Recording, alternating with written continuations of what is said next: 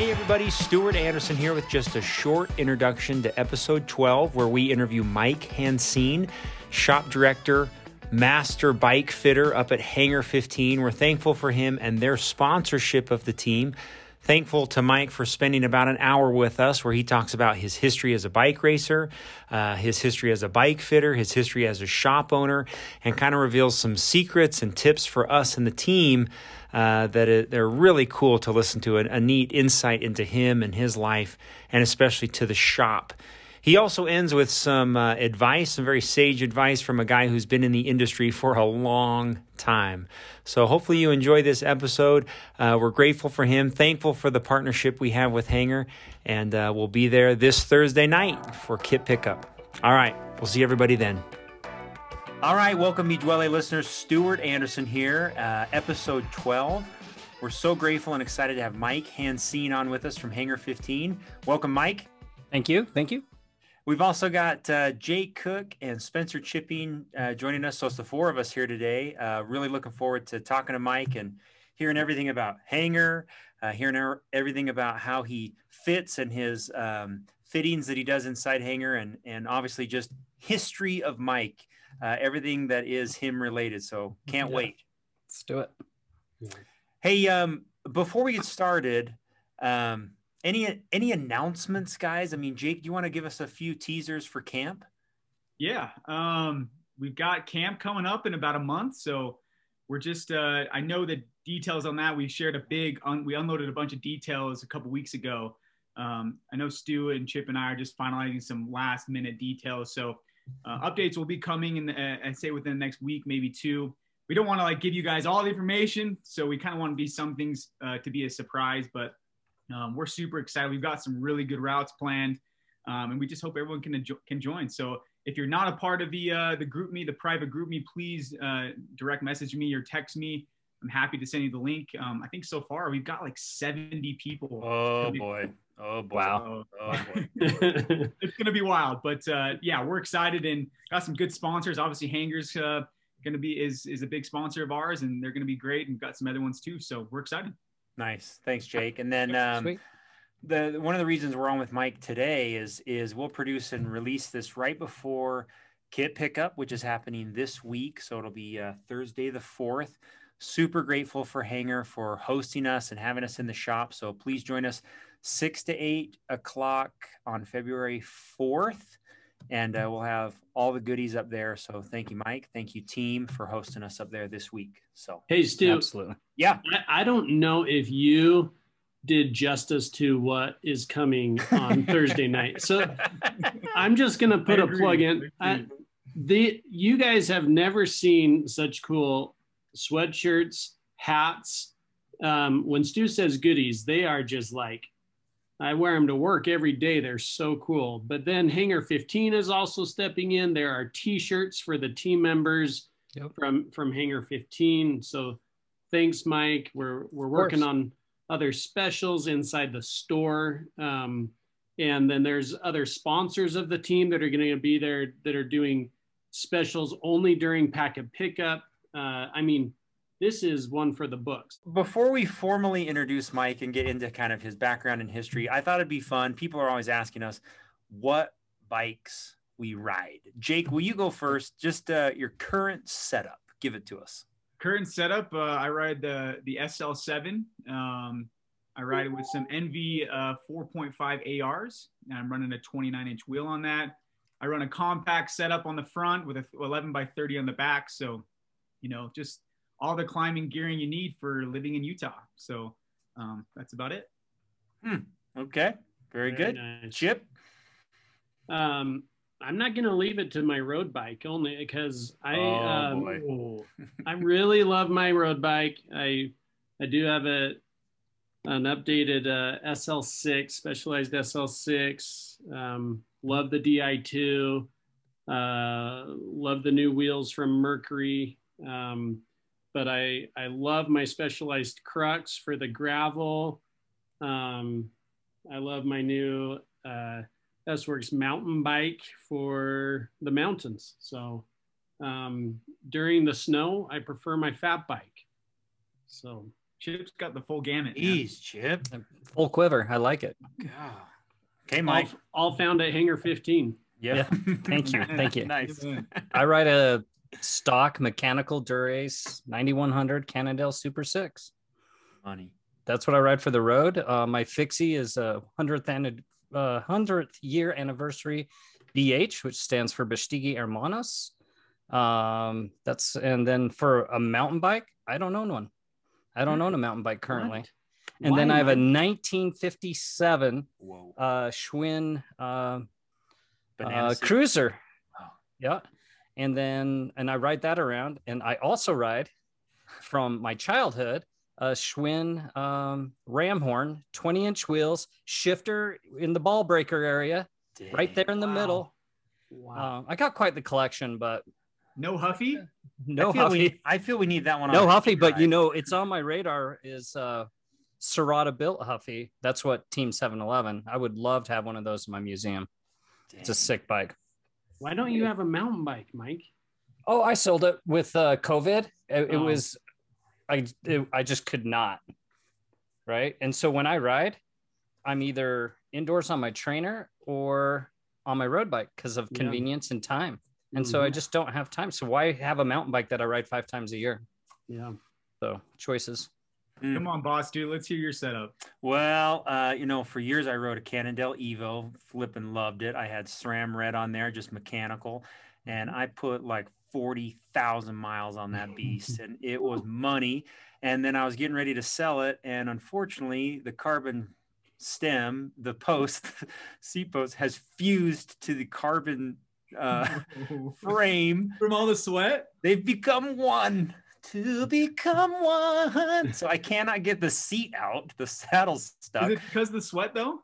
I mean, the way Mike explained it is the ions actually pass Electrons. Yes. electrons. They pass through so that it literally has become like, it's not just that it's stuck, like it's actually like become one. They're fused. They're fused. Yes. Yeah. Sweat, pressure, whatever, grime. So that bike sits in my museum downstairs. I just look at it and wonder, maybe one day I'll cut that thing out. You don't have to worry about your satellite slipping. Yeah, exactly. No, I ride the SL6 S-Works. I bought it with Dura-Ace. And this is the first time I've ever had a bike with a compact, which I thought would be weird, like, no, ready to come. Dude, it changed everything for me last year. Right. Like, I was crushing everywhere I went on a compact. 30 in the back, 1130 in the back, and NV That's wheels. For a sub 50 up Little Cottonwood. Dude, I kind of thought like, well, if I can push this standard, I'll be fast. I'm not an idiot. That thing crushed my life. So yeah, You got to be doing 20-hour weeks to ride a standard, right? so that's what I ride. That's it. Nice. And a Madsen bucket bike. Bucket bike, yes. Gotta Hey, and have it. I'll add too, I guess we were talking about mountain bikes and gravel. I have an open gravel bike, Oh yeah. and then I have an S-Works Epic mountain bike. So there you go. Jeez. Open makes good products. They do Yeah. good. Nice. Well, I'd love to give a little more background and history on Mike. I would either defer to Mike to do that or Chip to lead us in this discussion. They are excellent friends and have known each other for many years. So maybe Chip, you want to take that away for us? Yeah, absolutely. I have been working with Mike now. I would say we're approaching right close to 20 years that I have worked with Mike, used Mike on advice, bike fits. Every single bike that I have purchased in the last 15 plus years has been through Mike. He has built every one of my bikes, helped me with advice. And so what I have appreciated is Mike is not just a fantastic mechanic and bike fitter, which we'll get into in a little bit, but Mike also has a great history of not only the industry, but racing, riding himself. And so when you go to Mike with questions on climbing, descending, mountain biking, gravel, there's not a topic that Mike is not familiar with. And so you can talk about different products, and you can talk about weight, and you can talk about what you want to get out of your bike, and you can provide a budget. And so, you know, I've just been building bikes with Mike for, man, as long as I have been riding, and have always appreciated that. And we want to hear Mike share more about his background on getting started. And so, Mike, share with us you getting into cycling and the industry as a whole, and then pause when you start getting into, and then I decided to open up a shop. That's where it ends abruptly. That's for sure. For sure. So I grew up with my dad and my sister, single father. And unfortunately, he was not very well off, and we moved around quite a bit. And when we would move around, I would use my bike as transportation to go visit my old friends. And I kept in touch with those old friends by riding that Schwinn 20-inch Stingray. I can even remember me and Derek Pond, that's an old friend of mine. Okay, so this is before kids would get kidnapped all the time. I think I was 10. And so I rode him. And by the way, he's full grown at 10 years old, right? He's like 6 foot. I rode him on the back of that from my house, or from his house to my house to back. We had a wonderful time. Anyway, so that's where cycling started for me, is transportation to see my friends. And once we settled down, I found this bike shop called Bicycle Fair. That's now where Guthrie's is. Well, Guthrie's is in the Pizza Hut, but they were down just half a block. But anyway, so I got a job. I lied about my age, and I got a job as a stock boy. You could lie about your age back then because no computers. I got a job as a stock boy at Bicycle Fair, and they were super, super sweet. And I met this gentleman named Mike Card, and he was the used car salesman. He'd sell you a used DeLorean so fast. Anyway, he got me into bicycle racing. And so I bought my first racing bike. My dad thought I was crazy. I saved up $1,000. This is like, I want to say, so it was 8th grade, 1980. I bought $1,000 Bianchi Superleggera X1, full super record. I bought it used from Mike, and I loved it. I did my first snowbird hill climb on it, and I just fell in love with racing. But for me, it was more about cycling than it was racing. And then I watched Alexi Greywall win road racing gold medal in the Olympics. And I said to myself, I want to do that. That's what I want to do. I'm going to win. I'm going for the Olympics.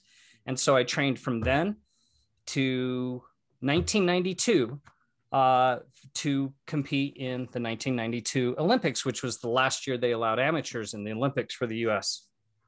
And then coincidentally, my son was born April 1992, and I realized other things are more important than racing bikes. And so I somewhat failed at the Olympic trials, but I made it to Olympic trials. So there's one achievement, right? But racing for me really gave me a lot of self-confidence that I didn't have growing up in the environment that I was, raised. So anyway, cycling can truly, truly save the world. If everyone rode bikes, what a better place it would be. So that's in a nutshell how I was introduced into cycling. Wow.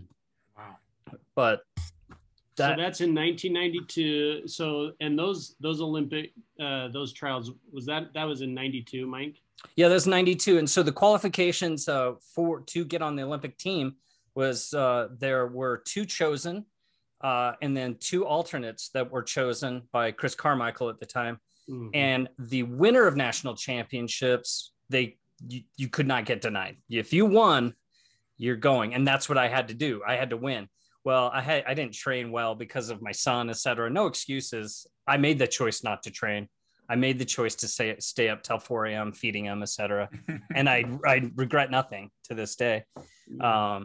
So yeah, that's Chris Carmichael is a big name when you read about, anything you read Lance Armstrong, you hear Chris Carmichael. So yeah, man, awesome, Mike, just to be associated in that time and to have that. It was a crazy time. Yeah, I mean, yeah, it was crazy. The secrets, not that I knew secrets, but the whispers and the word I'm thinking of is more of rumors. You're like, what?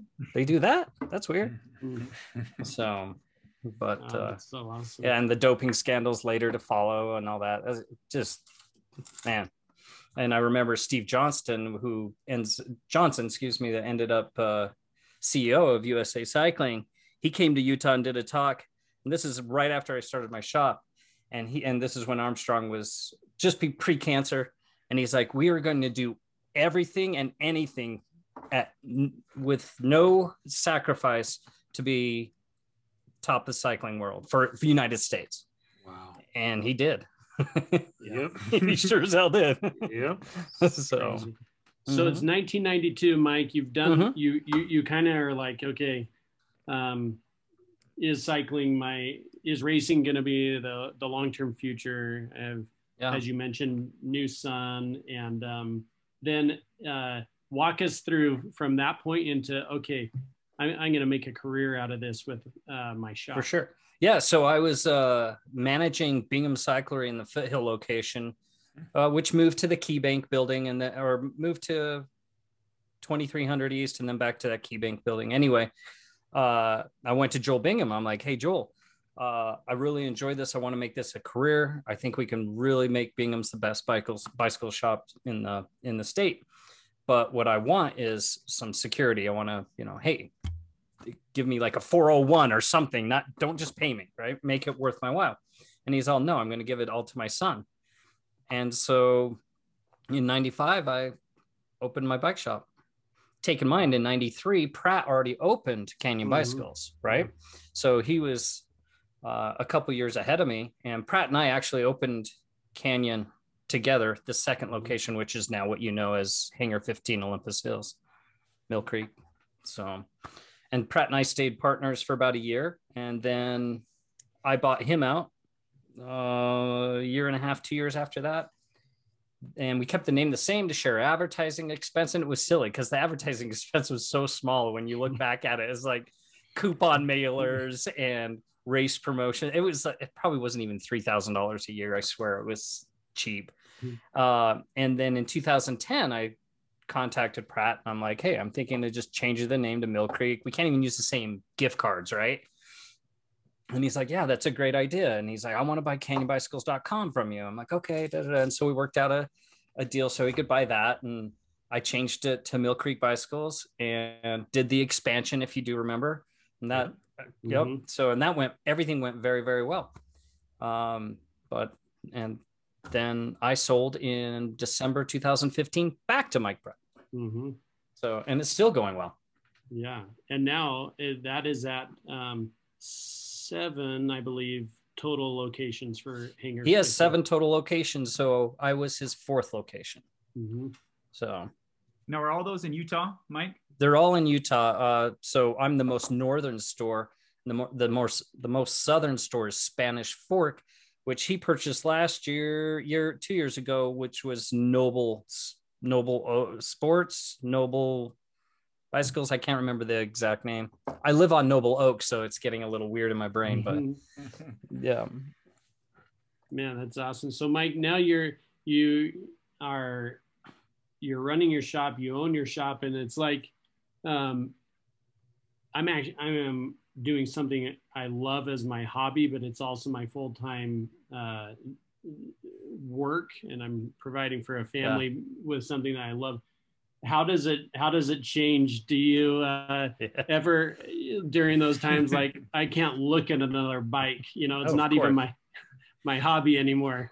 So when I told my dad I was going to open a bike shop, he looked at me like I was crazy, almost the same look as when I bought a $1,000 road bike in 1980. And he's like, Mike, you were so passionate about bikes. You love bikes. And I'm like, yeah. He's like, well, when you make your passion work, how is your passion not going to become just work? And I'm like, Dad, old man, you don't know what you're talking about. So in 95, I weighed 136 pounds, still on top of my game overall. And by 98, I weighed 176 pounds. Didn't ride a bike for 3 years. What? Wow. Yeah. And what set? Oh man, remember Silversmith Casino in Wendover? Yeah. Well, the owner was a customer of mine. He came from Bingham's to Canyon, and in '98, when I was just way heavy, 32-ounce Diet Cokes 3 times a day, nastiness, just nasty, working, no joke, 12 to 18 hours a day. He came in and I was wrapping his handlebars while I waited real quick. And he asked me if I preferred Michelin over Connie. And I said Michelin at the time. And he's like, why am I even listening to you? You don't even ride. Like he stabbed me right there. Like that's who he is though. Just like brutally honest, which you got to respect someone for that. Right. And I'm just like, holy crap. And so I started riding again. And so I started my group rides and getting back into cycling. And I don't know if you guys know her. Her name's Joe Garuccio. And this is one of our first group rides. And so we're riding up Emmy and we're at the switchbacks and I'm kind of pushing hard, but I'm just a melted ice cream going uphill. Ice cream cone. And Joe Garuccio passes me. She's like 100 pounds soaking wet. And I look at her and I'm all, you goddamn old woman. I said a little more cursing words, but we're friends. We can talk to each other that way. And I just realized like how I'd let myself go. And so I started riding again. And, being the competition is what I miss the most from cycling, like from racing, the competition, the camaraderie as well. Yeah. So, yeah. But very good. Anyway, so that's how it brought me back to I work at the shop. I have learned some balance, but it is some days you come home and you need to get on the trainer for 40 minutes and it's not happening. Yeah. So, well, Mike, one thing we've watched, which is crazy about the shops, and I mean, we're getting these stories from, everybody that goes into shops, is how wild 2020 has been. Oh yeah. For your industry. Would you just walk the team through and listeners through like what you've seen in the last year and like the differences, the changes, things that are going on just in the last like 9 months? Oh, for sure. 2020 was insane. So obviously we had triple demand. We had a supply chain cutoff, right? So perfect storm for show. Sorry, I probably shouldn't say stuff like that on it. But perfect storm. And so I saw in the human resources, human management side, I saw my employees, they're willing to help customers degrade because they didn't have to, because buy it or leave it because I'm going to sell it in 20 minutes. That was really frustrating for me because It's like, okay, when this is over, we still want to be here. So if you're going to treat people poorly, okay, so that's what I saw on my side internally with the shop. But what I saw for the majority, my customer base was so understanding and very, very patient. Before COVID, 2018, for example, 2019, man, my customer base, you guys are great, but I'm talking about that general $600 customer, right? Man, if they didn't get the color they want, if they didn't get it perfect, they were upset about the smallest things.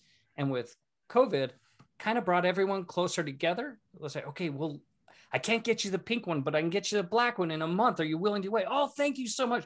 A lot of gratitude was there. A lot of gratitude. So from that interaction to find a human element in a pandemic, it was really cool to witness. Of course, you get an upset customer. Everyone does. You can't please everybody. But it was really cool to see that human element of customer come in and be completely appreciative of the hard work that you're doing. That was really nice to see. Interesting. Yeah. But as far as supply demand, the demand's insane.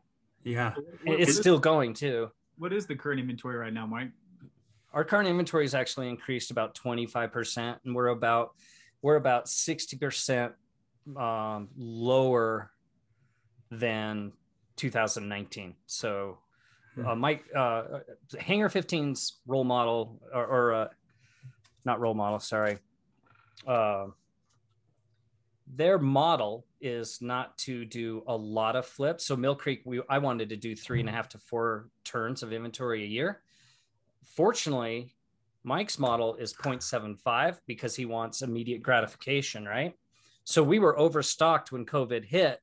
So we had way more than other shops because most other shops practice 3 turns a year and they couldn't get it. And so fortunately for Mike, his model paid huge dividends. So, which was awesome for everyone, because pre-COVID, Pratt and I sat down. He's like, okay, what shop should we close down? Who are we going to lay off? That was kind of a scary conversation. Right. And then a month later, we couldn't get enough employees. Yeah. So, well, one thing that Chip often talks about, and he really is kind of the wise one here, is understanding and knowing the shop that we're working with. Chip, maybe you could lead us through that conversation of like your philosophy in working with Hangar. Yeah, for sure. For everyone listening, you've all been on the group me messages, which typically go like this. Hey, it's 2 weeks before Lodajan. I need a tune-up. Where can I get in and out in the same day? And it's like, come on, guys. It's 2 weeks before Lodajan for everyone in the Valley, not just the group here communicating. So I have felt like just the importance of thinking about the mechanics, especially, and the sales team at Hangar overall, in any bike shop, the importance of, number one, getting to know them, getting to know your mechanic who's working on your build, regularly working on your bike. They get to know you. And when I say get to know them, I'm talking about on a first name basis. I would talk to them as my friend. Getting to know the person that is selling or giving you advice on your bike, similar to how I am with Mike when I tell him what I would like out of the new ride, what I would, and I always, every time I walk into the shop after it's built, I yell from about halfway back of the store, it's faster, right? And I just have to make sure that they did make it faster and lighter no matter what, right? I'm just kidding on that one. But, and then, so what I do want to mention though, is just stopping in, getting to know them, visiting, creating just a mutual respect out of rider, racer, and mechanic and sales is important. For our listeners out there that would anticipate to walk into a shop unknown or unseen and kind of make a demand is challenging, especially in the times we are in with the demand right now and COVID, etc. You've heard Mike say, it's tough to employ enough people just to keep up with the demand. It's challenging. So, Mike, is Chip off his rocker here, or is this good advice? Great advice. Okay. Great advice. And we can go into that if you want my perspective on do it. Yeah, let's hear it. Yeah. So interacting with the shop can be very intimidating for a new cyclist. And what I would tell that new cyclist, or have you guys tell that new cyclist before they come in, if you're going to do that, is to tell them just to relax. We are not judging you. We don't care if you're 40 pounds overweight. I mean, look at Doug Brower. I met him, 2013, 40 pounds overweight. And now he's just ripping it. Right. Yep. No, we don't. We're not judging you, whether you're heavy, skinny, fast, slow. We really don't care. We just want to take care of you, and we want to listen to what your needs are, and so we can help you the best. So that would be my advice to a new cyclist coming in. And I don't mean this to be sexist, but it's more prevalent with female cyclists to be more intimidated, especially if they're new. They just need to come in and just realize that we're not going to judge them whatsoever based on any aspect of their life. We just want to listen so we can get them the best possible product. And that's our policy. And that's how we train our employees. So when they come into Hangar 15, they need to know those words have been told to our employees. You do not judge them. This is how you do it. You listen, feature, benefit, all that. So nice. And one thing, if we're ready to move on, that we hear constantly from new members on the team, people that are in this industry, whether it's that weird Utah Facebook cycle page or whatever, is, should I get fit? Who should fit me? Does fit matter? Man, my feet hurt. Ow, my back sucks. Oh, my hands are asleep. Is this normal? And it's always the same conversation over and over and over. And Mike has been part of that solution, that industry, that thing. I mean, Mike has fit me on all of the bikes I've ever ridden. Yeah. Is this a good time to kind of transition into that talk? Is how did that start, Mike? Like where did that come from where you were like, I'm gonna do this, I'm gonna fit people, this is a need and I know how to do it? Oh yeah. So I started fitting just for myself to get faster when I was training, right? Back in 89, 90. So in 89, I read Greg LeMond's competitive book on cycling, right? And he had a fit formula. And that fit formula was derived from his coach, who measured all the pro cyclists inseam, arm length, torso length, etc., and measured their bikes and reverse engineered a formula. That's how that happened. So it got me really into it. It was like, how can I get faster? How can I get faster? And so I went from a Cat 4 to a Cat 1 in 18 months. And everyone thought it was because I was fitting. I'm like, well, it was training, but then everyone started, hey, fit me. I'm like, wow, people really are into this. So that's how I started fitting. It's just fitting myself, then fitting people that wanted to get faster, more comfortable, etc. First lesson I learned was don't fit that 50-year-old like you're 18. But fit is extremely important, probably more important for a new cyclist than with my method than a seasoned cyclist, but important for everyone nonetheless.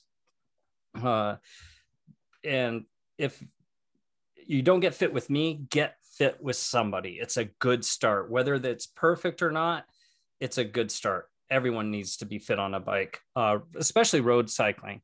There's the margin of error is pretty small. With mountain bike, if I'm off by a couple centimeters, you probably won't even feel it because it's such a dynamic sport, right? But road, you're a little more static. You're fixed in that position, and so it gets pretty important. And what's the sign of the first sign of a bad fit? I mean, you've fitted hundreds of people, so like, what's thousands? Maybe the first sign of a bad fit. There's so many. A bad fit is, and Stuart brought it up. My feet go numb. My hands go numb. My back hurts.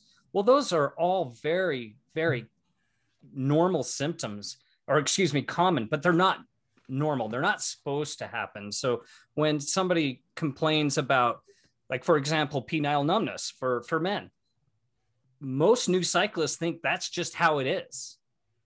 That's a terrible thing to deal with.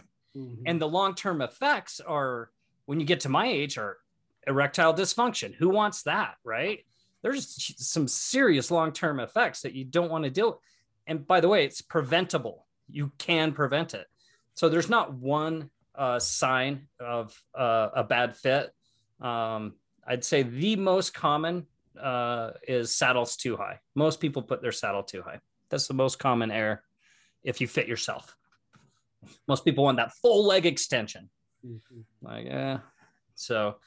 But you get a full leg extension, you have so much power at the bottom of the pedal stroke. You all know where the bottom of the pedal stroke is, right? There's no power being given. You're transitioning to pulling back. So that's where everyone goes wrong. So anyway, don't want to get too technical. When I ride bicyclists, you got to know I'm judging you. All of it.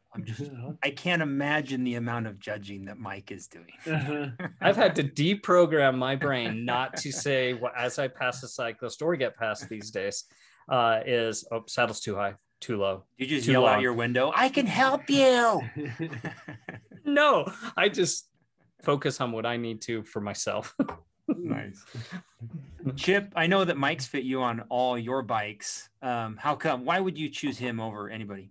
Yeah, as mentioned, trust is a big thing. And let's get a little bit more technical. When Mike fits me, every single measurement goes into Hanger 15's computer. So when I go do a new bike build on a mountain bike or on a gravel bike, already the statistics or the data is loaded, and Mike can say, okay, you ride a 56 road bike. Maybe you're going to go with a 54 on a cross bike because we should size down a little bit, but we're going to extend the bars by the. So we start with like a very close. We're pretty close on what size mountain bike, cross bike, road bike I ride because of just the time spent in there. And then on top of that, and this gets all back into building your relationship, Mike would know I'm an aggressive, or whether I'm an aggressive rider, or am I flexible enough to have my bars this low? Should they be higher? And so now let me finish the question by saying this. I feel super comfortable after a 100-mile gravel or road or mountain bike ride on my fits. And I can tell you that once upon a long time ago, I felt all those pains that you described that are no longer. Yeah. I mean, if I was going to say the same thing before we ask Mike, I want to ask you, Mike, what makes a great fitter? But I was going to say the same thing, which is the biggest complaint that I hear is like a guy is into the sport and he spends $1,500, $2,000 on a bike. And then he's like, you want me to spend what to get fit? Like that's an eighth of the price of this bike. That's ridiculous. And then I say, well, what's ridiculous is the way that you complain about how your hands are numb and your feet hurt and your back hurt. Like none of that is happening for me. And so like this sport sucks if you're not fit on your bike. That's my 100%. That's my advice. Yeah. So Mike, the one question that always comes out is like, you said, if it's not you, then it's somebody else. Like, how are the fitters in Utah? Like, how do you guys cage fight? Like, how does the octagon look? Who's the best? Well, I'm the best. But nice. But we don't cage fight. We keep to our own. I'm willing to give someone a second opinion or have someone get a second opinion on my fit. There's not much ego involved as far as that. I just want the best product for my clients. So yeah, we don't cage fight really. I mean, I guess the cage fight happens on how many recommends you get on the Facebook cycling post, right? So, and I count those and I'm like, yes. Can you take us through like a process of how it works? Like what you do when somebody comes in? Well, I would want to simplify it to some degree, but I look at every contact point so your feet, so cleat placement, fore aft, and amplitude, of course, and then stance. I also look at saddle height, saddle fore aft, saddle width. I look at reach, bar drop, bar width. I also am looking at what you don't see. I'm looking at is body composition, flexibility, unusual motion. I look at like sacrum, greater trochanter, etc. These are clues. One thing where my fit supersedes everyone else, in my belief, is that other bike fitters, they don't look at cycling technique, nor do they know cycling technique because their cycling background is more recreational. Just like swimming or golf or any, sport, you have to do it technically correct. And so when I developed my system based on correct technique. For example, you've seen those guys that pedal on their toes. That's a lot of calf, right? Well, so what are they going to do? They're going to put their saddle too high to get the knee extension they need. And now they're using calf instead of quad. That's a poor choice, in my opinion. And so as you guys, I fit all of you, I think, except Jake, I establish heel height before I measure saddle height, because with the proper heel height, now I know the proper knee angle based on that flexibility. So my fit is technique based. For example, if Tiger Woods swung as fast as he does, technically incorrect, he would have never made it, right? But he's one of the best technically swung golfers ever. Michael Phelps, technically correct. He is so fast because he does it right. And of course, he's strong and he trains hard. So that's where I apply my fit, is like, let's make them, if they're doing it right, they're going to be more efficient. If they're more efficient, less energy expended. Less energy expended at the end of the day means more comfort. Even if my saddle's 2 millimeters too high or too low. Doing it technically correct is where that is the fulcrum point of my fittings. That's really good. Mike, do you find people coming back though to maybe tweak things after maybe 60 days or 90 days? I mean, is there maybe a threshold in there where people are like, after 30 days, if you're still feeling this, come back and see me? Absolutely. Of course. I probably have, I don't know, let's say 5% of follow-ups that there's an issue that I did not fix. And so, yeah, absolutely. I have I'll refit anyone for free after about 6 months within reason, right? I do more than 6 months if I fit you in November because you haven't been riding, right? Sure. But no, absolutely. There are errors. For example, let's say someone can go palms to floor on their hamstring flexibility, right? Super flexible. And so I drop the bars for more glute activation. However, I missed that they have a C6, C7 fusion, and I didn't take that in mind, and I'm challenging their neck too much. And so we have to raise the bars. So yeah, absolutely. That's part of it. That's part of the process. That's also how I get better, is refits. I learn more from my mistakes than I do my successes. Dang, it's so cool to hear your mind like processing all of that. It's so cool. Rad. So cool.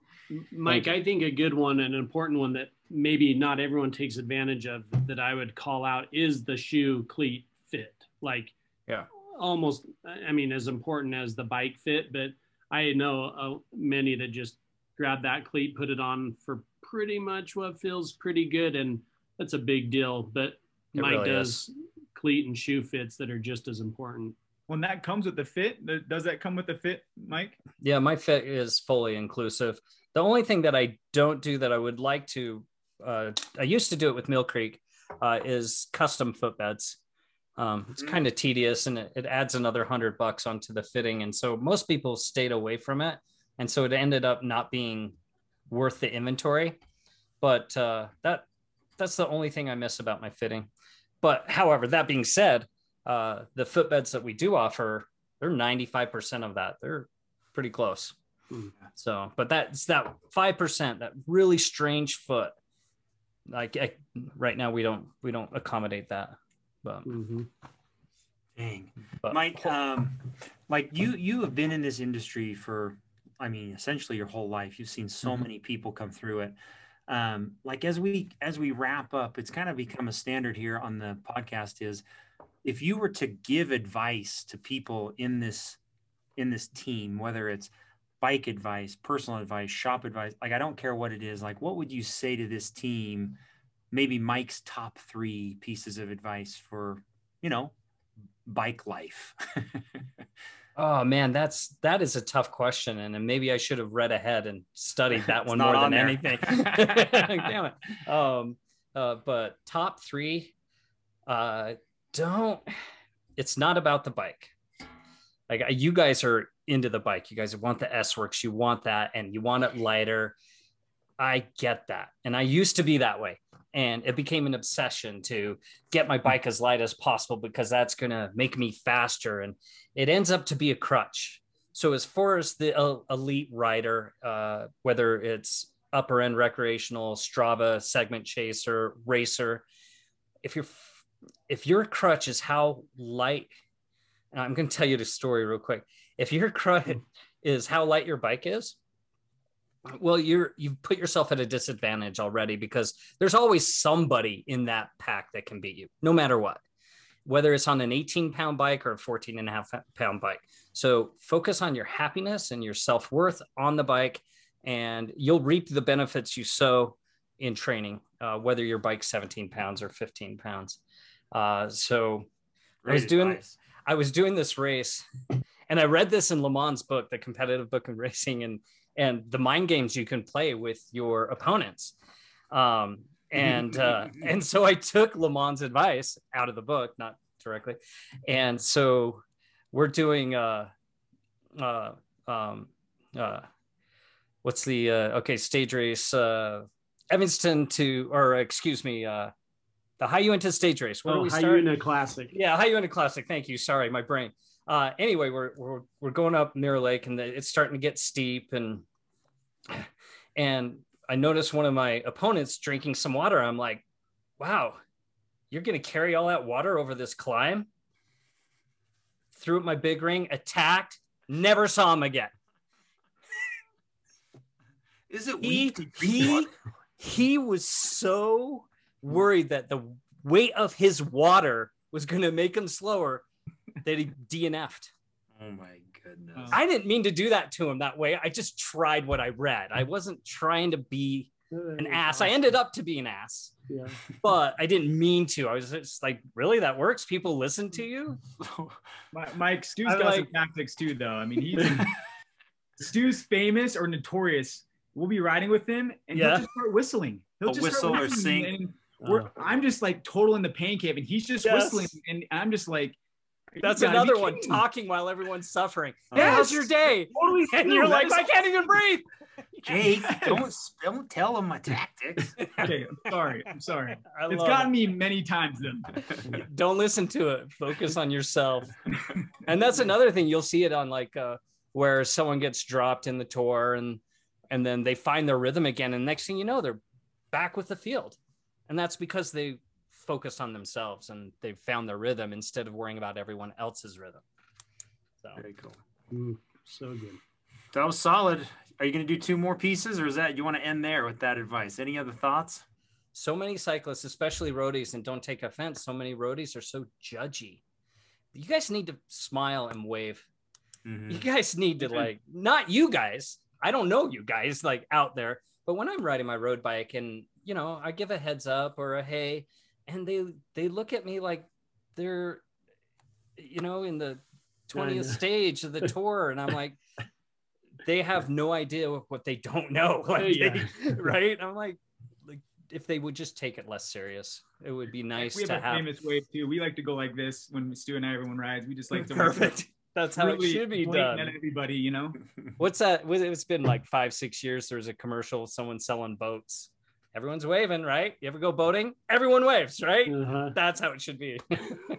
Don't take it so serious. Like, enjoy it. We all share the same passion, whether it's road, mountain, track, fixie, that hipster downtown, ripping it through downtown red lights. He shouldn't do that.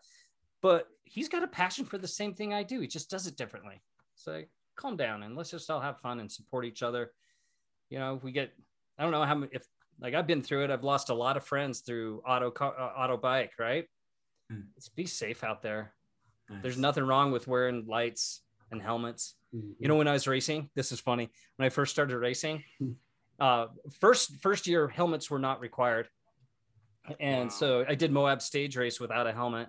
I think I had a hairnet. Doesn't matter. And then the next year they made them required. So what would we do? All the cool guys, we would strap our helmets on our handlebars, ride out to the International Center to do the crit with our helmets on, and then strap them on our handlebars to go home. It's the dumbest thing ever. It's like, let's just stay alive. Let's just let's be old and grumpy and tell kids to get off our grass when we're 90.